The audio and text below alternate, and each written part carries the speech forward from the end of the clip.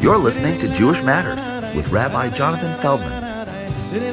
And I still, wear the clothes that make me feel comfortable in Tel Aviv. And it's a really great place for me to be who I am and to be a Jew and not be questioned on it. And that's one of the reasons why I love living here.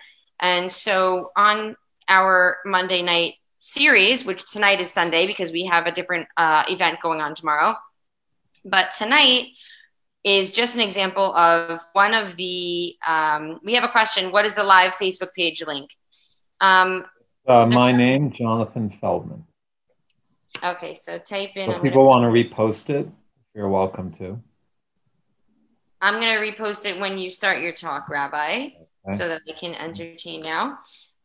So what we do is we take somebody who has an interesting Israel angle and something passionate that they could talk about Israel, whether it's something political, literary, idealistic, art, and we have that person talk about their passion for 25 minutes, and then we follow with a question and answer from the audience. Another beautiful thing about our community is that we always get open-minded people. So we get people who are really curious, they really want to learn something, they really want to understand something, and they're not coming to insert their opinion or trample down somebody else's opinion. They're just coming with an open mind to try to learn something new and try to ask questions. And I think that that's the best part about our community. And that's why I love doing events that are sometimes controversial, because we get such a mix of people joining from every aspect, whether, like I said, whether they're observant or whether they're right wing or left wing, we have everybody. And it's a very comfortable environment. So that's always very exciting for me. Now, Rabbi Feldman made his way to the Holy Land about 2 years ago, right, Rabbi Feldman? We just had our 2-year Aliyah-versary on August 1st, so yeah. Mazal Tov. So about 2 years ago, he came to Israel. He was previously working with MJE, Manhattan Jewish Experience, and spent most of his life, when he wasn't doing a lot of traveling, because he's done quite a bit of traveling in his lifetime, living in Upper Manhattan and serving the Jewish community there. And he is studied in Torah and has had a lot of experiences that make him versatile and make him able to reach a lot of different people, because he has been a part of many different types of communities. And so that's very beautiful. And that's why we appreciate him so much in Tribe Tel Aviv, because he's been to a lot of places, met a lot of people, has an open mind, and is always bringing the best of Judaism to us. So we're going to have him talk a little bit about what we can expect for Rosh Hashanah, as well as we're going to share some links that we have to materials for people who are going to be celebrating by themselves, because, by the way, we are likely headed into a lockdown here in Israel, and a lot of people are going to be celebrating Rosh Hashanah for the first time on their own. So without their mom or their dad telling them what to do. So hopefully whoever is with us, if anybody needs a little boost, we're going to send out some easy to read materials with bullet points and explainers. And we're also going to talk about how we can really be our best selves in the year coming up. So Rabbi Feldman, are you ready to give us your talk? I am ready to roll. Thank you. Okay. Okay, and also if people want to ask questions, you can post it on the chat, and at the end, we'll address any of your questions. So good evening, everyone, and Shana Tova, or soon to be Shana Tova. And like many of you, I'm not even sure where I will be for Rosh Hashanah yet, because our intention was to do Rosh Hashanah in the park in Tel Aviv, but I don't even know if I'll be able to get there or get back, or if anyone who is more than 500 meters away will be able to go. So it's all up in the air. And that kind of drives home one of the themes of Rosh Hashanah, that we kind of expect our year goes along and life moves on. We have our routine. And this year we've had 6 months of pre-Rosh Hashanah preparation, because we've had our lives upended. And this year, more than any, we are aware of the transience of life and the uncertainties, and even especially of our mortality. Sorry to say it, but we go somewhere and we in the back of our minds, is this safe? What'll happen if it doesn't? And where will I wind up? And so we're shaken up. So I'd like to share with you, to start off, a powerful, very powerful rendition of the Yom Kippur service. And here it is. And you'll recognize probably very soon who it is, because many of you have probably heard of Leonard Cohen. And what I'm trying to share here we go. And what people don't realize that Hallelujah, which became his most popular song and exploded about 7-8 years ago, it wasn't his first Jewish song. And this song is Who by Fire, and you'll hear the Jewish themes at the very beginning in the musical introduction as well. Leonard Cohen grew up in Montreal. His grandfathers were both rabbis. He grew up with a traditional observant home. And one of his biographers said, when he went up to Leonard Cohen's hotel room to speak with him, he opened up his suitcase and out fell a bottle of Jack Daniels, to be expected, and his tefillin. And that kind of shows an interesting blend of his life and his Jewish life. So here, I give you Leonard Cohen, and think about the Yom Kippur prayer. As you listen to this, you'll probably recognize which one it is from. I'll try and share the verses for you as well.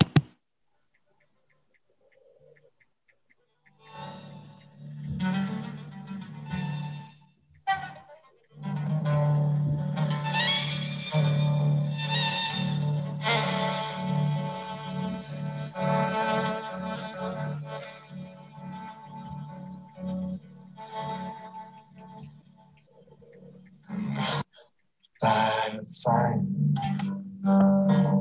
by water, in the sunshine, in the nighttime, by high or deep, by common tribe.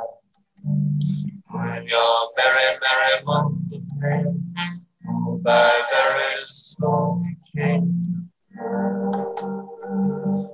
shall I say, is calling.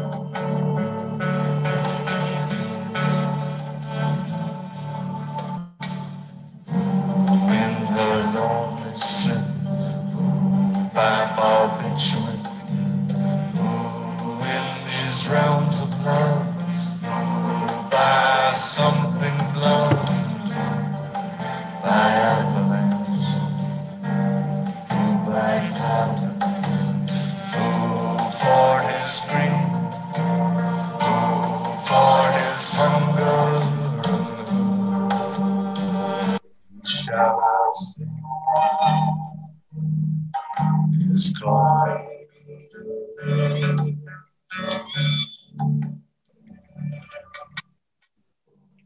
I stand by solitude,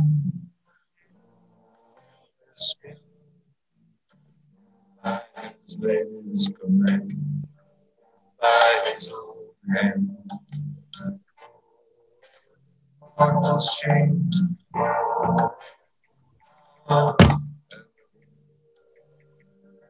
shall I say,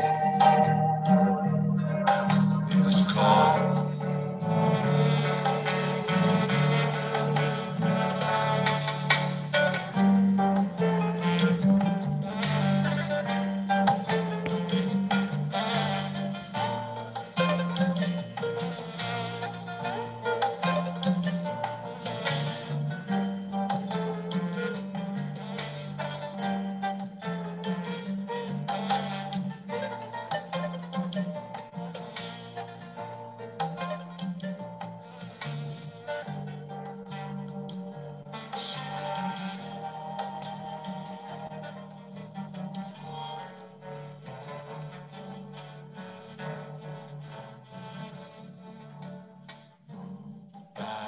fire, by water, in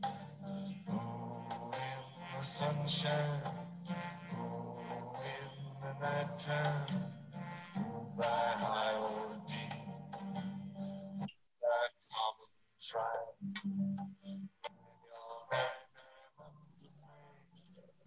By very slow decay.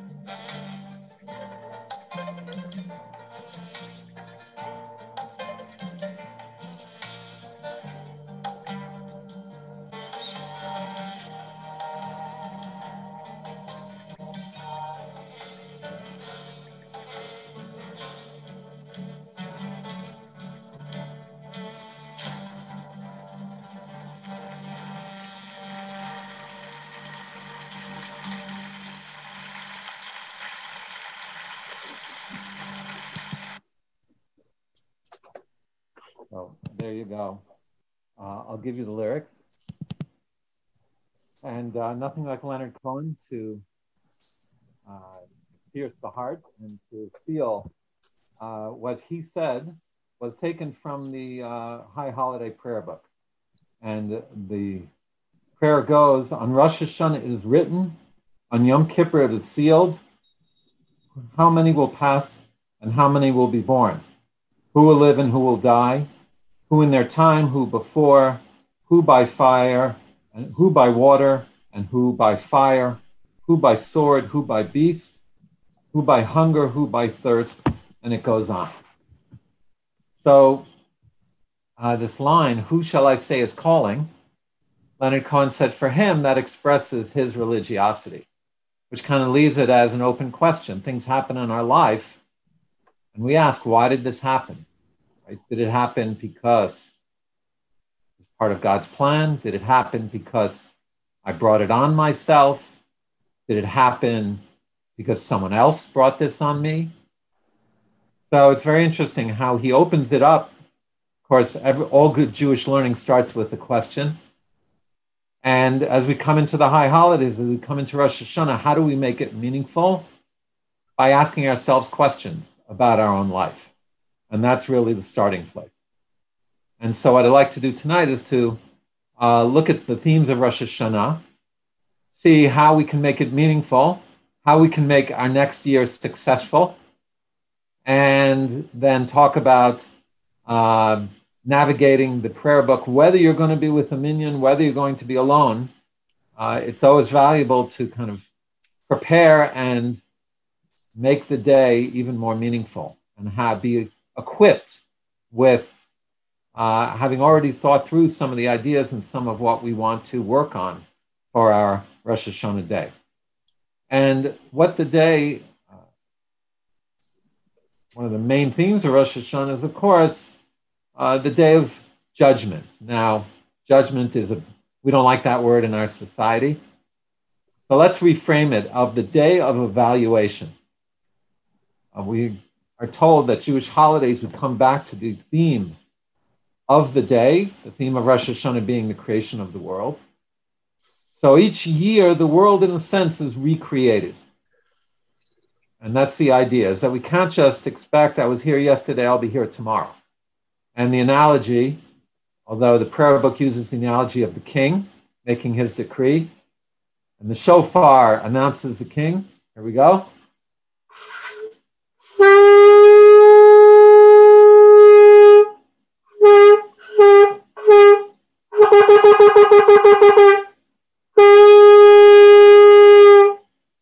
Get you in the mood.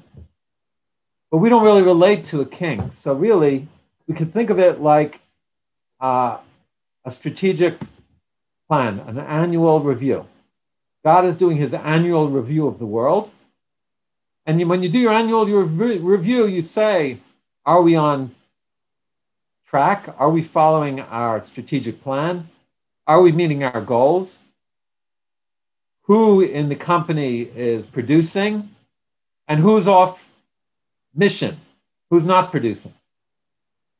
And that's the idea of what happens on this day. And so it says on Rosh Hashanah is established.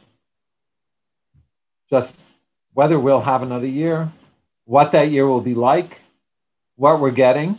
And so the opportunity is enormous.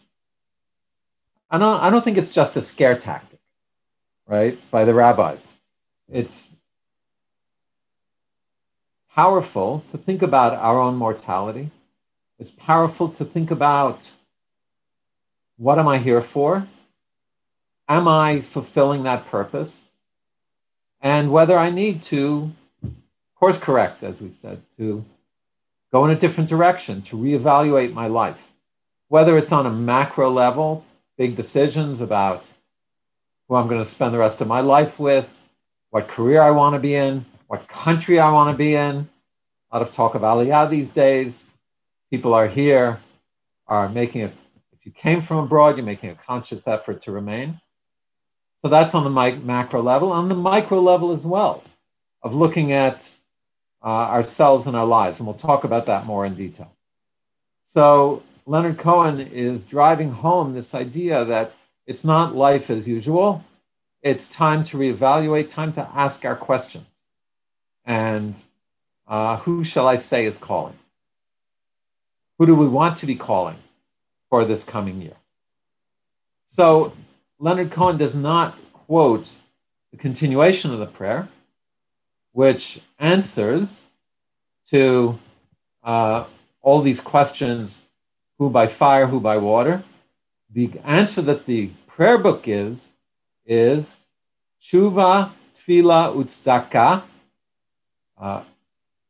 repentance, or I'd rather use the word return, prayer, and tzedakah, which we'll define in a second, either charity, good deeds. Marvirin et roa hagazera. They can remove any negative outcomes, as we would say. So we have the opportunity to change our fate on this day, which is an incredible opportunity to have success for the coming year. That's what we're about. That's what we're trying to address here. So the first step is, it says, to avoid the negative outcomes. Okay? And in the process of doing so, we're going to see that we will give ourselves the opportunity to build more positive outcomes. So the first one, tshuva. Tshuva literally means to return. Who are we returning to? So I want to go through each of these and try and define it and give us some guidelines, some direction in it. So tshuva is we're returning, first of all, to the Almighty. We're rebuilding our relationship with God. Tshuva, we're returning to ourselves, finding ourselves again. And the rabbis actually give us what I've distilled into 6 steps, which I call the 6 R's. Okay? And here you see them. Yeah, you have them on the screen here. The first is refrain and reject the action. The first is put on the brakes. Houston, we have a problem. The second R is recognize what I did wrong. And this isn't just, okay, I messed up, I hurt this person. It's asking ourselves, where did this come from? Why did I act this way? Why did I break someone's trust? Why did I share something private that they asked me not to divulge? Why did I procrastinate all day and not meet my deadline? So what would Freud say? Okay, so it's digging deeper to see the roots of where the behavior came from. The next one is repent. And the Hebrew is actually vidui. So Judaism has confession. Now, the good news is we don't confess to someone behind the screen sitting next to us. We confess before the Almighty. But Maimonides makes it very clear that one of the steps of tshuva, of rectifying the mistakes we've made, is to verbally formulate, say out loud before the Almighty what we have done wrong. And that's a way of driving it home, of making it real. Okay? And it might feel weird to go in a room, close the door, sit down and just start talking. But you haven't done tshuva if you haven't done that. So the fourth one is resolve not to do it again in the future. Now, this is a very hard one because when we look at past years, we kind of feel often that, well, I've got the same list of stuff to work on. And by the way, once again, I'd recommend make a list, or 3 lists rather. Things I would like to change in my life, in my relationships with other people, a friendship that has gone sour, a relative we're not getting along with, how to make a good relationship better. Pick something between us and ourselves, right? Bad habits we have, borderline addictions that we're struggling with, whatever it is. And the third category, between us and God. Take a mitzvah, lighting Shabbat candles, saying a blessing, connecting to the Shabbat.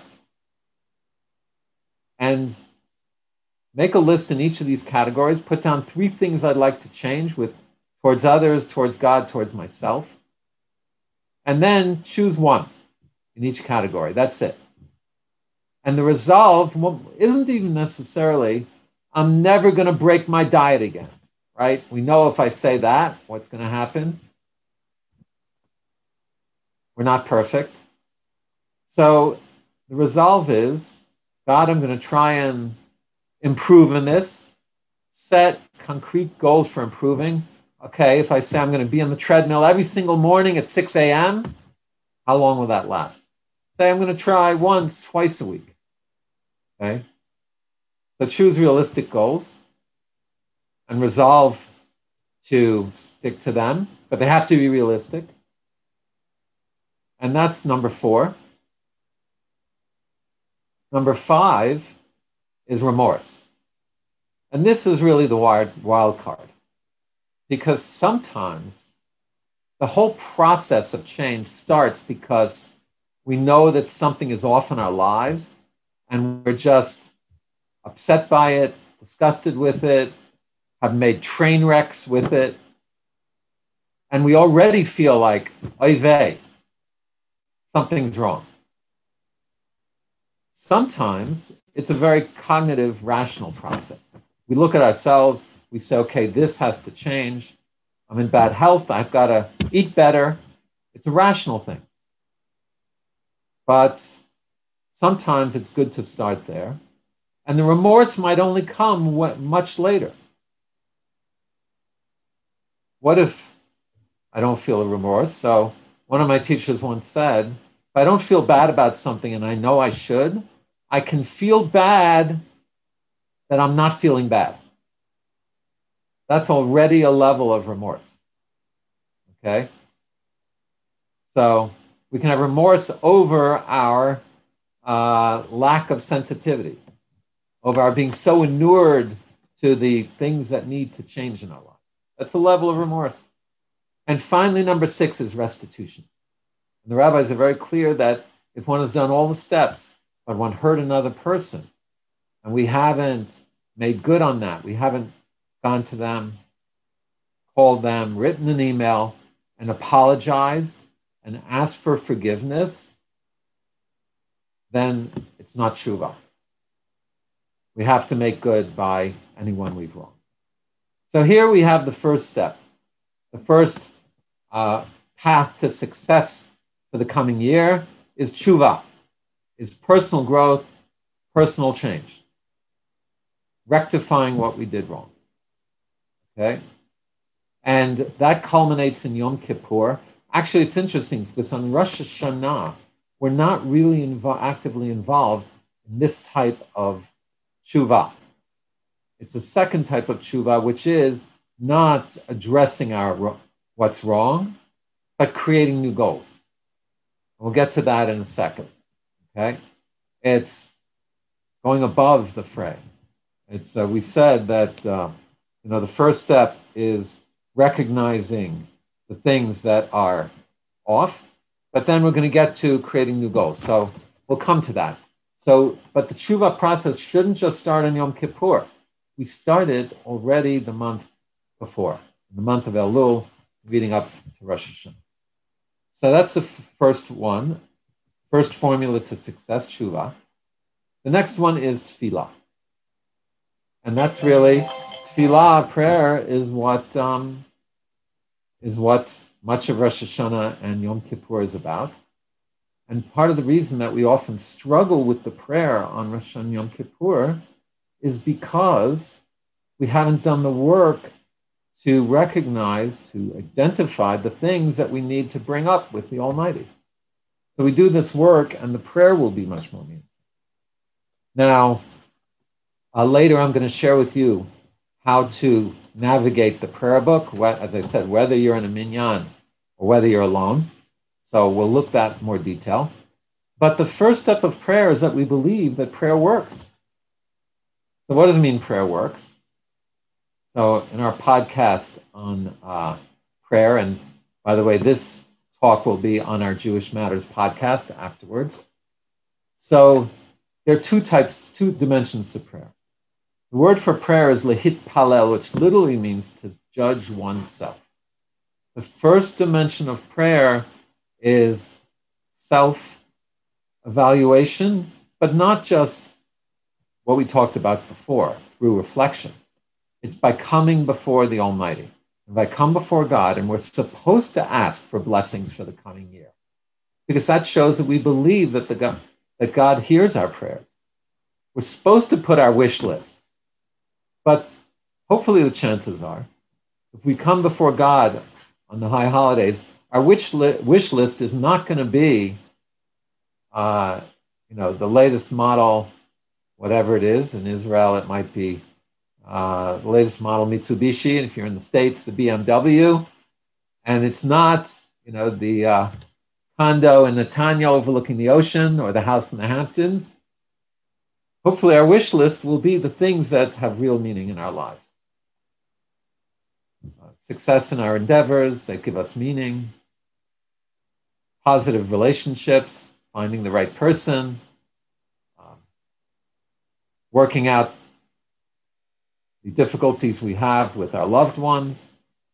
So our wish list, if we come before God, we're going to present it, we're going to think about our lives and ourselves in a different way. That's why it's self-evaluation. But bouncing our ideas before the Almighty leads us to go to the places of what I want, not what I want, but what I need. And that's a more meaningful place. And in terms of prayer working, I just heard this amazing story. One of my students, we were studying together, and he was telling me about he had helped take care of an older woman who was very ill, and no one was helping her. And for a year, he took her to the hospital, brought her food, would visit her almost every day. And when she passed away, turns out that she left much of her will to him because he was the one who cared for her. And the brother who didn't show up for the entire year and who she had disavowed sued him. And he was so upset because not even just about the will, but about the fact that all the good he tried to do for her, and now her relative is turning on him. And so he prayed to God. He said, God, please just may this resolve itself in a peaceful way, and may it be quickly. So what happened was that one day the lawyer that he had to hire said to him, wow, you really have good connections. You really know what you're doing. So he said, what do you mean? So the lawyer got a call from someone who said, I need litigation over a will. I need litigation with someone, not over will, sorry. So he started to describe it, and he said, this person, wronged me in business. The guy lived abroad in Italy. And when they got to the name of the person who this new client was going to bring to court, who was it? None other than the same person that he was defending against with my friend. So having the leverage for the other stuff that the guy had done wrong, that the guy was in trouble for, allowed him to get him to back off this court case. So he prayed, and then a few days later, this incredible, there are no coincidences, this incredible providential connection of all the lawyers this guy reached out to in New York. And the lawyer just assumed that my friend had tracked down the other people who the brother had wronged. But it wasn't the case. So prayer can work, or it does work. But sometimes the answer is also no. So we've got to be ready for that. But it's always valuable to turn to the Almighty and to pour our hearts out, to open up our hearts, to ask for the things we need. And we're told that can change negative outcomes in our life. Prayer can change the direction. And finally, the third one is tzedakah. What is tzedakah? The tzedakah is on two levels. Classically, we think of tzedakah as charity. And while there is a custom to give charity before Jewish holidays, and particularly before the high holidays, to help other people who might not have the wherewithal to celebrate. And this year more than ever, we should try and stretch to help others.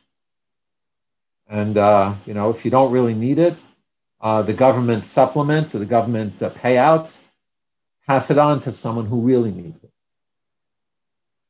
So tzedakah can come in that form, and it can also come in the form of good deeds. And the Talmud says that tzedakah can save us from death, literally. There's a story in the Talmud, powerful story. The story is of Rabbi Akiva. And the astrologer told Rabbi Akiva's daughter was going to get married. He said she's going to die on the day of her wedding. Terrible thing.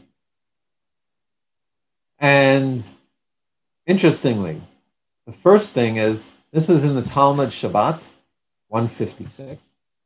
And the Talmud is discussing whether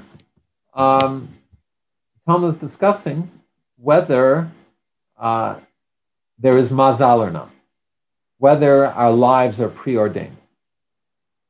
And Rabbi Akiva, interestingly enough, did not put off the wedding. It went ahead with the wedding. And the next morning, thank God, the daughter was well. The next morning, she discovered something. She pulled out her brooch from where she'd stuck it in the wall to make sure she didn't lose it. And at the end of it was a snake. Right? In those times, stones in the walls had crevices between them, and its snake had been pierced by this brooch, and the snake was killed.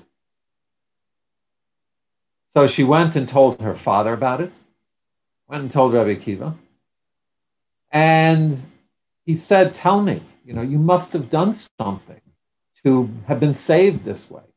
Anything that went on over the course of the wedding, the week before. And she said, well, something did happen last night. So imagine you're at your wedding. You're sitting on the table, right? The dais, right? You're a new soulmate for life. And the party's going on. It's a beautiful reception. Corona times, it might be a little smaller than usual.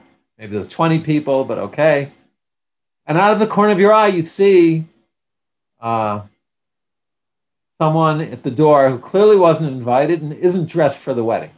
And the big custom, especially in Israel, especially in Jerusalem, that beggars come to weddings to collect tzedakah.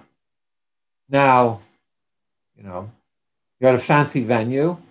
Many people would, call over the waiter and say, get this security or, get rid of this guy. He wasn't invited. He doesn't belong here.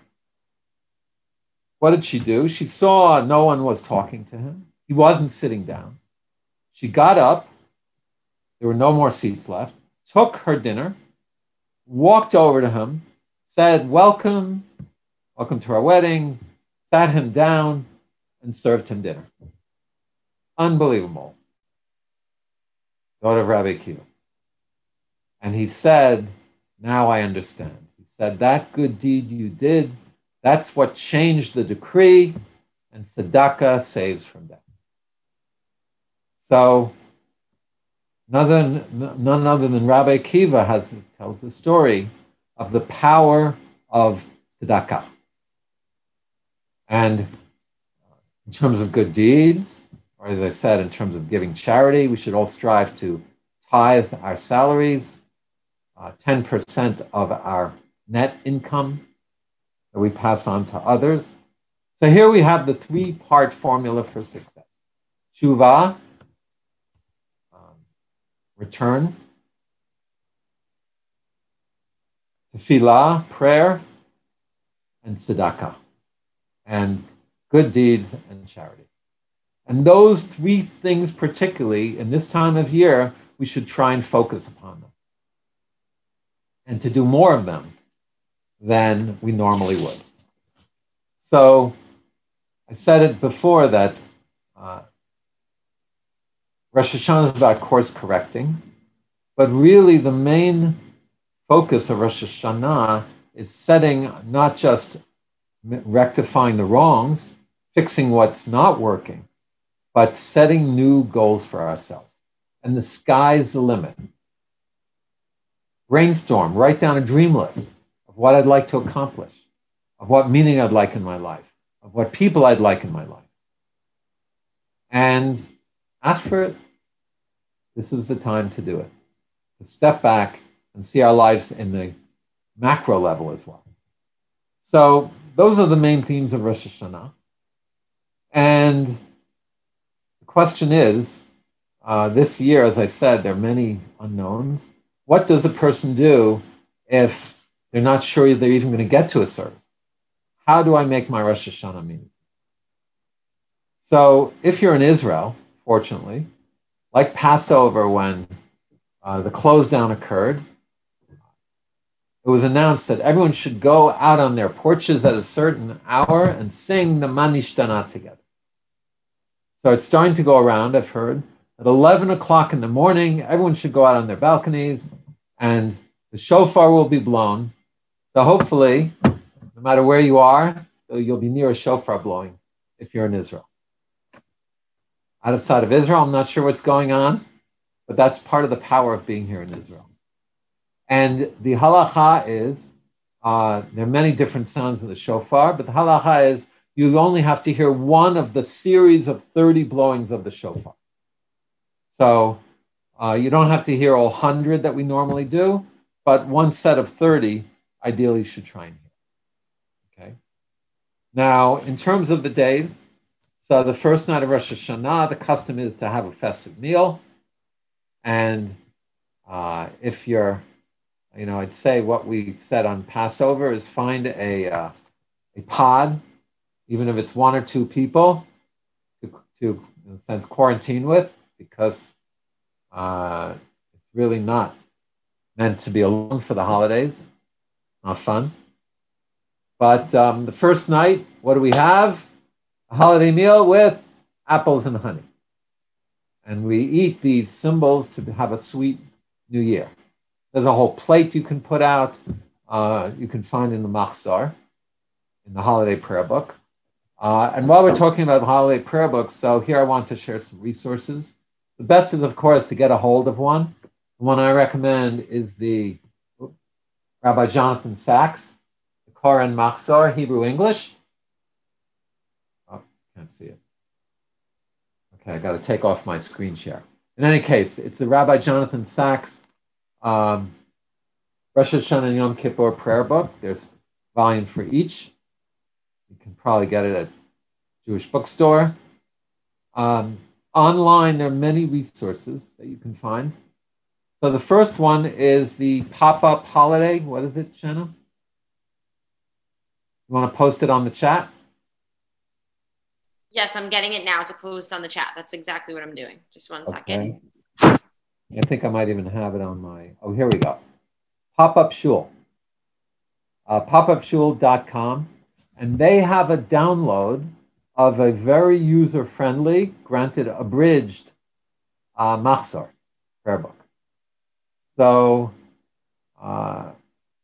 but they have in it the primary important prayers, and they present it in a way which is makes it interesting and engaging. And they have a yogi meditation service even. So that's a great thing to download, print it out before the holiday, and you can use that. If your Hebrew is good, or Torah Stone has a downloadable Hebrew Machzor, which is a little fuller than this one, because one of the main prayers of the high holidays, and here is the structure of the prayer, is the Musaf service. The additional service when the shofar is blown, which has the three themes of kingship, remembrance, and shofar. There you see it. So, did I share this correctly? Can you see the outline here? Shanna, do we have the outline? On my screen? I shared everything. Oh, no, hold on. Here we go. Structure of the Rosh Hashanah prayer. Okay? So, most important in the prayer service is the Musaf service, which has these three themes. It's not found in the Pop-Up Shul Siddur, but if you want to find it, you can also find it on sifaria.org. We have that link. They have a link to a downloadable, the entire text of the High Holiday service, download and print out, with an index, so you can actually pick and choose the parts that are most important. It's not set out in a way that's so user-friendly. So, but if you want that as a resource, that is available as well. So, the Rabbi Jonathan Sachs English translation of the Siddur, and he, by the way, has great articles, introduction to the holidays, and he's got a running commentary. Or you can use the Pop-Up Shul, or the Or Torah Stone in the Hebrew, or the full text in Hebrew and English on Sefaria. Those are the four good resources you can use to do it yourself if you have to. And we're told that the main time of the Rosh Hashanah prayers should be in the morning. Remember that in the Amidah, the silent prayer, we add in, you see in the bold here, the special prayers to ask God to remember us for life and to describe us in the book of life. And we say the holy Hamelech HaKadosh, the holy king instead of the holy God. Remember to put those additions into the Amidah, into the silent prayer. Also, you can make your Rosh Hashanah day more meaningful by reading the Torah readings for Rosh Hashanah. The first day we read about the birth of Isaac and the miracle of Sarah giving birth in old age from the book of Genesis. And the second day we read the story of the binding of Isaac. So in each of these machzor, you'll find the citations for those readings. So that's another way to make it meaningful. And this year, interestingly enough, the first day of Rosh Hashanah is Shabbat. So really, we're only going to be blowing the shofar on Sunday. You don't even have to hear the shofar on Saturday. But I would encourage you to make every effort to try and get to a service. Some synagogues are going to be doing it outdoors. I'm strictly outdoors. The last 6 months, I haven't gone into a synagogue, but fortunately, near where I live, there's daily services outdoors, 3 times a day, and Rosh Hashanah as well. But I hope to be able to be in the park outdoors. We will see what the guidelines of the lockdown are. The second night of Rosh Hashanah, Saturday night. So Saturday afternoon is the custom of Tashlich. And that is also a favorite. Great story. Student from New York, Michael. We were in Central Park. I was blowing the shofar Rosh Hashanah afternoon for anyone who might not have heard it early in the morning, i.e. they were at work in the morning. So this is in the evening. They come back out of work. we're walking through the park and we're blowing the shofar, and this guy walks up and starts, oh, can I hear it? Starts schmoozing with him, and looked him up on Facebook afterwards, invited him for Shabbat dinner, started coming regularly. That summer he came on our Israel trip. The next tashlich, he comes again. Young woman walking by. She wasn't even making Rosh Hashanah plans. Sees this group. What are you guys doing? We're dancing. We're singing. We're blowing the shofar. She joins us. She meets him. And this is 2 years later. They're still together. We're waiting for some news from them, but they're still together. So you never know what blessings connecting to Rosh Hashanah will bring, whichever aspect you connect to, whether it's services, whether it's tashlich, whether it's eating the apples and honey and thinking about how I can have a sweet new year. The second night, the custom is to eat a new fruit and to say the Shechianu prayer, the prayer thanking God to bring us to the season. And one of the fruits we can eat on the first night, but on the second night, it's a good new fruit, is the pomegranate. Why the pomegranate? So as Shanna said, it's in season. And in Israel, it's not like in the States where you can get any fruit anytime, right? Dead of winter, you're eating oranges or peaches. Israel, you only find seasonal fruit. So for 8 months, we have not had pomegranates. And now they're on the trees, they're in the supermarkets. But the pomegranate symbolizes the many pits, symbolizes how we are full of mitzvot for the coming year. So eating pomegranate is part of the customs of Rosh Hashanah as well. And I encourage you all to connect in whatever way that you can. And so it should be your blessings. I hope this has helped to navigate. If you have any questions on any aspect of Rosh Hashanah, the service, resources, feel free to post them on the chat. And have we say Shana Tova Umituka. I'll open the floor for questions. Okay, opening up the floor. How do I get out of screen share? I'm trying to get out of screen share. Okay, so first off, we had a question about Tashlich. Is Tashlich on Sunday? Yes, Tashlich is. Oh, sorry. Yes, so let me correct. So when Shabbat, when the first day of Rosh Hashanah falls out on Shabbat, Tashlich is moved to the second day. Okay. So Tashlich would be on Sunday, correct. And if you're in Tel Aviv, of course, you got the entire coastline to go do Tashlich. Where I am in the foothills, it's harder to find bodies of water, but some people do it on their fish tank. Okay. Some people even set up a little baby pool in their backyard or something like that. I know in Beitar, there's one family that has a little pond with fish in it in their backyard, a very small one, and the whole city comes to do Tashlich in their little fish pond. Rabbi Yossi is saying we should open the floor for L'chaim. Let's open the floor for L'chaim. L'chaim L'bracha. L'chaim. Oh, I just spilled some on myself. Good sign. Hey, more blessings. So Tashlich, what is the idea of Tashlich? So Tashlich is based upon a verse that says in the book of Micha that we throw our wrongdoings into the sea. And the waters of Tashlich represent, connected to thematically, the waters of creation. Right? Rosh Hashanah is celebrating the creation of the world. Every year on Rosh Hashanah, we have the opportunity to recreate ourselves. And the creation started with, it says, the Spirit of the Almighty was hovering over the waters. So water represents purity, mikvah. So we're purifying ourselves. You don't have to jump in. Some people are accustomed to throw bread in. Some people are accustomed not to throw bread in. but it's a beautiful custom, and it should be more than a schmooze fest.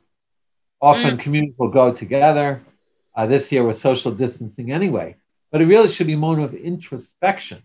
And in the many prayer books have pages and pages of psalms you can say and requests for livelihood. It's all there. Okay, great. So I want to open the floor to people who have more questions about any of the topics that we talked about. Does anybody have a question that they want to put into the chat?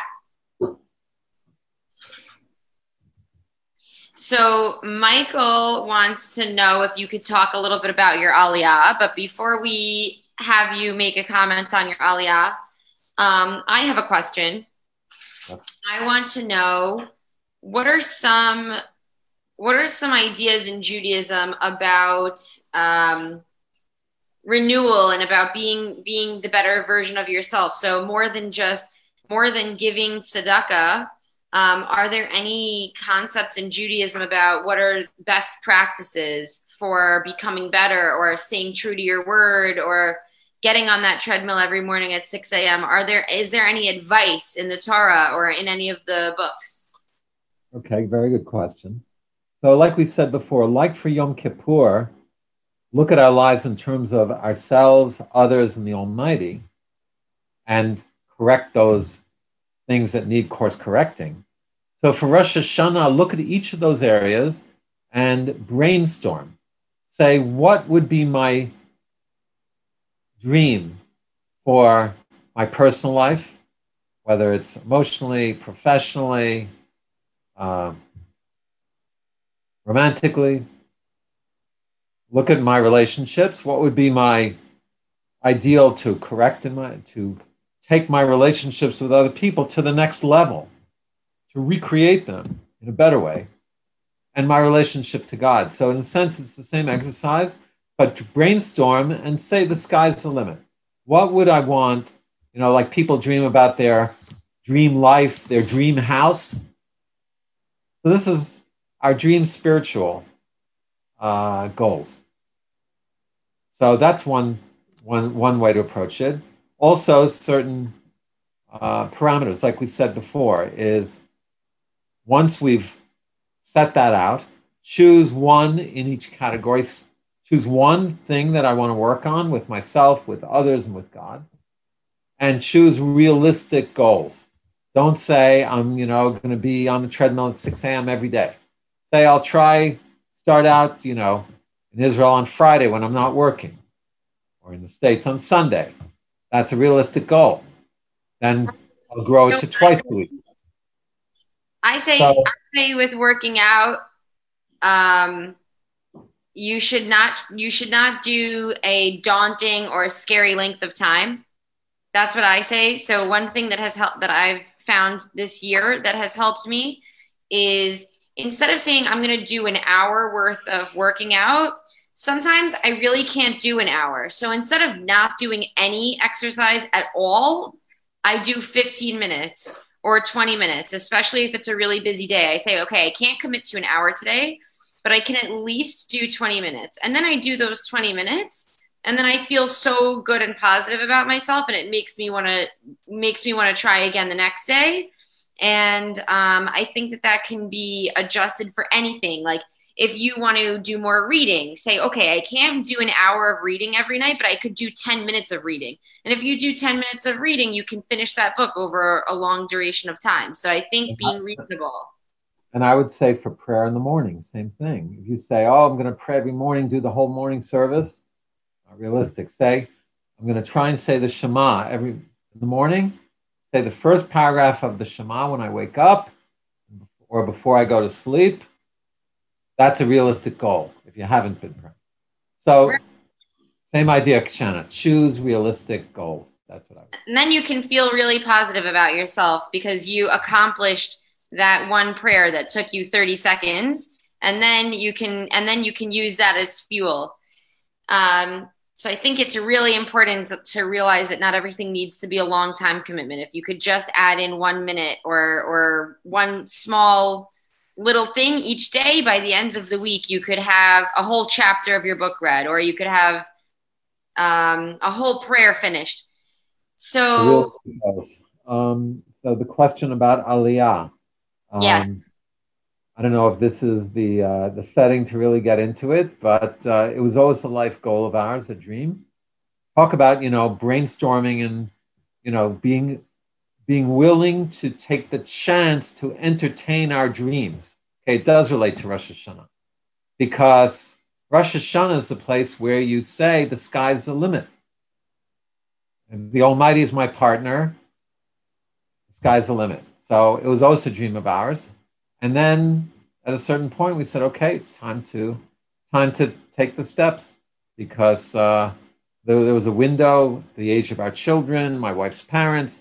We knew there was a window, and we jumped. So it's been amazing. Probably the best after marrying my wife, the best life and creating the family we have, the best life decision I've made. And can't say more. If anyone would like to contact me personally about it, if you're thinking about it, always available for that. And but that's the short story of it.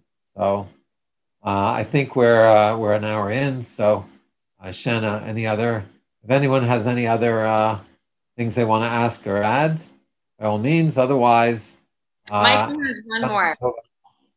Sorry? Michael had one more question. Oh, okay. Is there a prayer for Jews around the globe about respecting one another? A prayer to gain respect for the other? Okay, good question.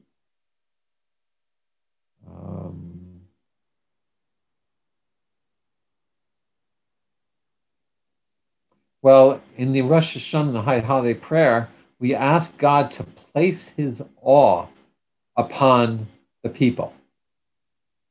And I think part of respect for each other comes from a place where we realize that there's kind of a higher expectation of us, right? Because when we're just left on our own, yeah, okay, I want to be respectful, but then someone hurts us or someone wrongs us or someone doesn't believe what we believe, or I have the right to, they're so wrong, I'm going to clobber them on the head. I assume this question is coming out of the fraught political atmosphere which is going on. So really, if we say that everyone has the awe of the Almighty on them, it's saying, and it says, and that we all come together, ba'aguda achat, we should all come together in one unity. It's in the Amidah, the silent prayer for on Rosh Hashanah and Yom Kippur, the fourth blessing. It's actually part of the third blessing, part of the blessing of God's sanctity. And so there we say, may we all come together to serve the Almighty. And so Judaism believes that, yes, we should all have respect for each other. But really, that's going to come from a place where we're all striving to elevate ourselves. And that's how we're going to overcome the strife between each other, by everyone having a common goal. And that common goal is the Almighty, to bring God into the world. Because you can disagree about how to do that. But if you really have that goal of bringing the Almighty into the world, you will disagree with respect. And we see the Talmud is full of arguments. Judaism is all about, debating. But they say it's called a machloket l'shem shemaim. It's a disagreement for the sake of heaven. Not because I'm right and I get caught up in my ego. The High Holiday is the time to let go of ego and say we're going towards a higher goal. If I'm going towards a higher goal, then I'm not going to trample the people who are in the way, or even the people who I think might be holding back that goal. So maybe that's an approach. Okay. Thank you so much. Thank you to everyone who came together. Rabbi Yossi has a final note. When we're talking about 5 minutes to read at night, to go on the treadmill, I suggested saying the Shema and praying, and Rabbi Yossi said, For men, put on tefillin. For women, to light Shabbat candles. So remember, we said tshuva, tefillin, tzedakah. So part of the growth is in our relationship to the Almighty, and there's a mitzvah we can all do. So Shana Tova to everyone here, everyone on Facebook Live. And tonight's talk will be on the Jewish Matters podcast on Spotify, Apple, and Google. And it should be a good year. And if you're in Tel Aviv and you're looking for a service, reach out to us. We don't yet know, because the government hasn't finalized the regulations. We don't yet know what the plan is, but hopefully within a few hours, a few days, this is the new reality. The new normal is go with the flow, make the best of it. And I hope tonight has helped us to be able to make the best of our relationship. I also want to note that for anybody who has a resolution to be more caught up on Israel news and politics and security, I run a morning podcast called the Israel Daily News Podcast. And it's about 12 minutes on weekday mornings. Well, you can hear it at any time, but I do it on weekday mornings. And it's on Spotify, Google, Apple, any podcast platform that you can find. And I do a roundup of the day's highlights, the top 5 most important stories. And I always end with something lighthearted and fun. And on Thursdays, I do an investigative report or a highlight or a feature on somebody here in Israel who's interesting. And that's called the Israel Daily News Podcast. So if you have a resolution to be more caught up on Israel, you can.